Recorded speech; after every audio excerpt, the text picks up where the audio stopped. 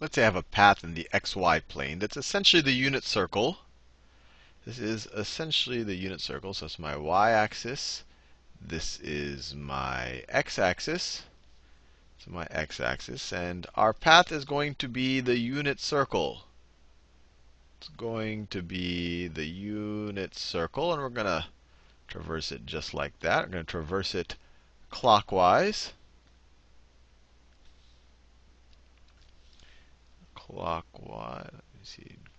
I think you get the idea. And so its equation is the unit circle. So the equation of this is x squared plus y squared is equal to 1, has a radius of 1, unit circle. And what we're concerned with is the line integral.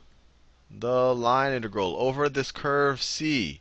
Over this curve C. It's a closed curve C. It's a closed curve C, and it's actually going in that direction of 2y dx minus 3x dy. So we are probably tempted to use Green's theorem, and why not? So let's try. So this is our path. So Green's theorem tells us that the integral of some curve f dot dr over some path where f is equal to, let me write it a little bit not neater, where f of x, y is equal to p of x, y, I plus q of x, y, j, that this integral is equal to the double integral over the region. This would be the region under question in this example. Over the region of the partial of q with respect to x, the partial of q with respect to x, minus the partial of p with respect to y, all of that dA, the differential of area. And of course, the region is that what I just showed you. Now, you may or may not remember I made there's a slight subtle thing in this which would give you the wrong answer. In the last video, we said that Green's theorem applies when we're going counterclockwise. Counterclockwise. Notice even on this little thing on the integral, I made it go counterclockwise.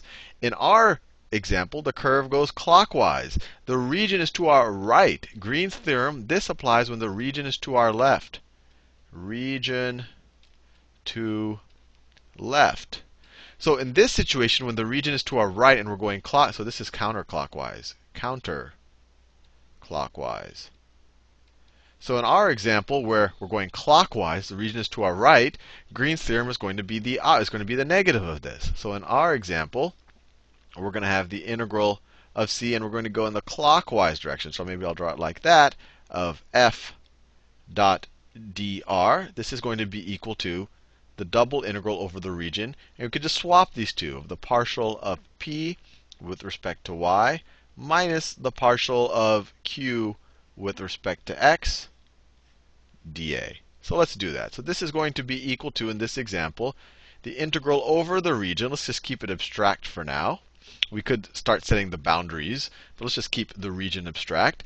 And what is the partial of p with respect to, let's just remember, this right here is our, I think we could recognize right now that this, if we take f dot dr, we're going to get this. The dr contributes those components. The f contributes these two components. So this is p of xy. That is p of xy. And then this is q of xy. And we've seen it. I don't want to go into the whole dot dr and take the dot product over and over again. I think you can see that this is the dot product of two vectors. This is the x component of f, y component of f. This is the x component of dr, y component of dr. So let's take the partial of p with respect to y. You take the derivative of this with respect to y, you get 2. Derivative of 2y is just 2. So you get 2. And then minus the derivative of q with respect to x. Derivative of this with respect to x is minus 3. So we're going to get minus 3. And then all of that dA. And this is equal to the integral over the region. What's this? It's 2 minus minus 3. That's the same thing as 2 plus 3. So it's the integral over the region of 5 dA. 5 is just a constant, so we can take it out of the integral. So this is going to turn out to be quite a simple problem.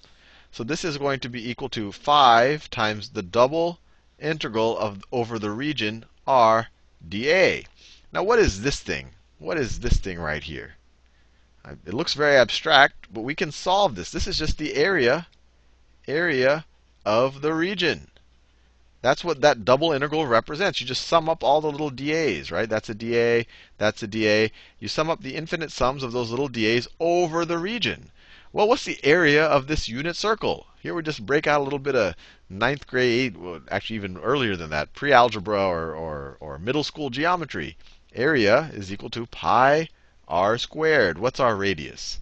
It's a unit circle. Our radius is 1. Our radius is 1. Length is 1. So the area here is pi. So this thing over here, that whole thing is just equal to pi.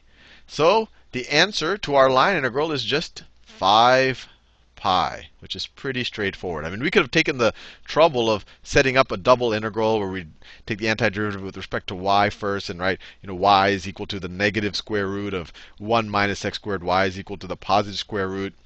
X goes from -1 to 1, but that would have been super hairy and a bunch of a huge pain. And we just have to realize, no, this is just the area.